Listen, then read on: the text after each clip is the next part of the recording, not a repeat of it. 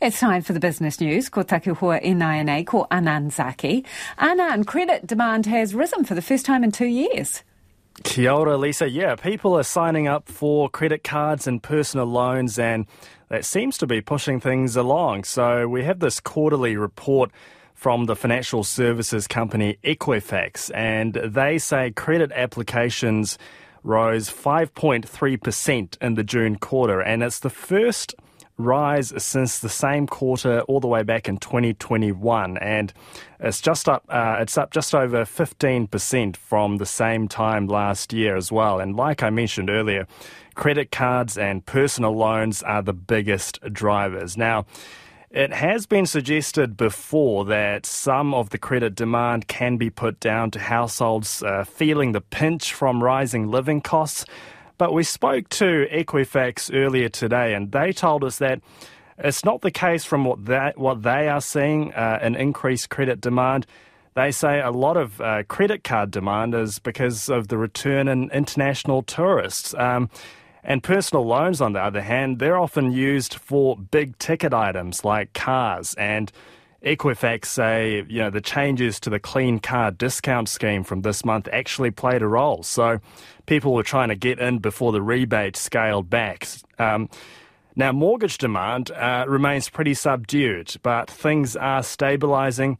And Equifax say that's suggesting that there's more activity in the housing market. And it does also back up recent property market reports that have been suggesting that things are picking up again. And Anand, residential building costs keep climbing, but by all accounts there's a good side to this coin. Look, I'm here to bring you some good news today, Lisa, and the good news is that the pace of cost increases for building a house is slowing down.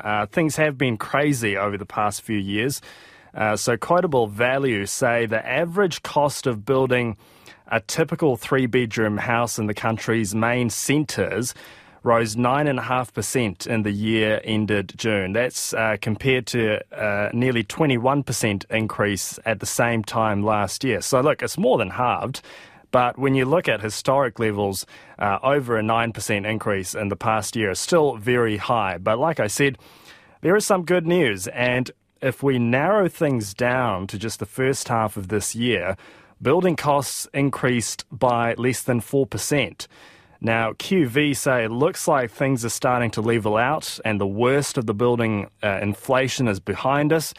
Demand for materials and labour is easing, but there is still some uncertainty ahead. Headline inflation is still high, interest rates are still high, and there's geopolitical factors to consider, and the rebuild from Cyclone Gabrielle is still yet to fully pick up. So those are some factors that might still affect residential construction costs, but some good news there, unlike certain someone who likes to bring you facts that are disguised maybe as good news, or bad news rather. He shall remain nameless. Shall we take a twirl around the markets, please? Yes, the local share market gave up yesterday's gains, down 84 points or 0.7% to 11,934. Shares in trade software company TradeWindow rose after it announced a UK-based tech company has invested more than $11 million into the company and taken a near 20% stake. And finally, the Kiwi dollar is at 62.1 US cents and 91.8 Australian. Thank you, Anand. That's Anand Zaki with Business News.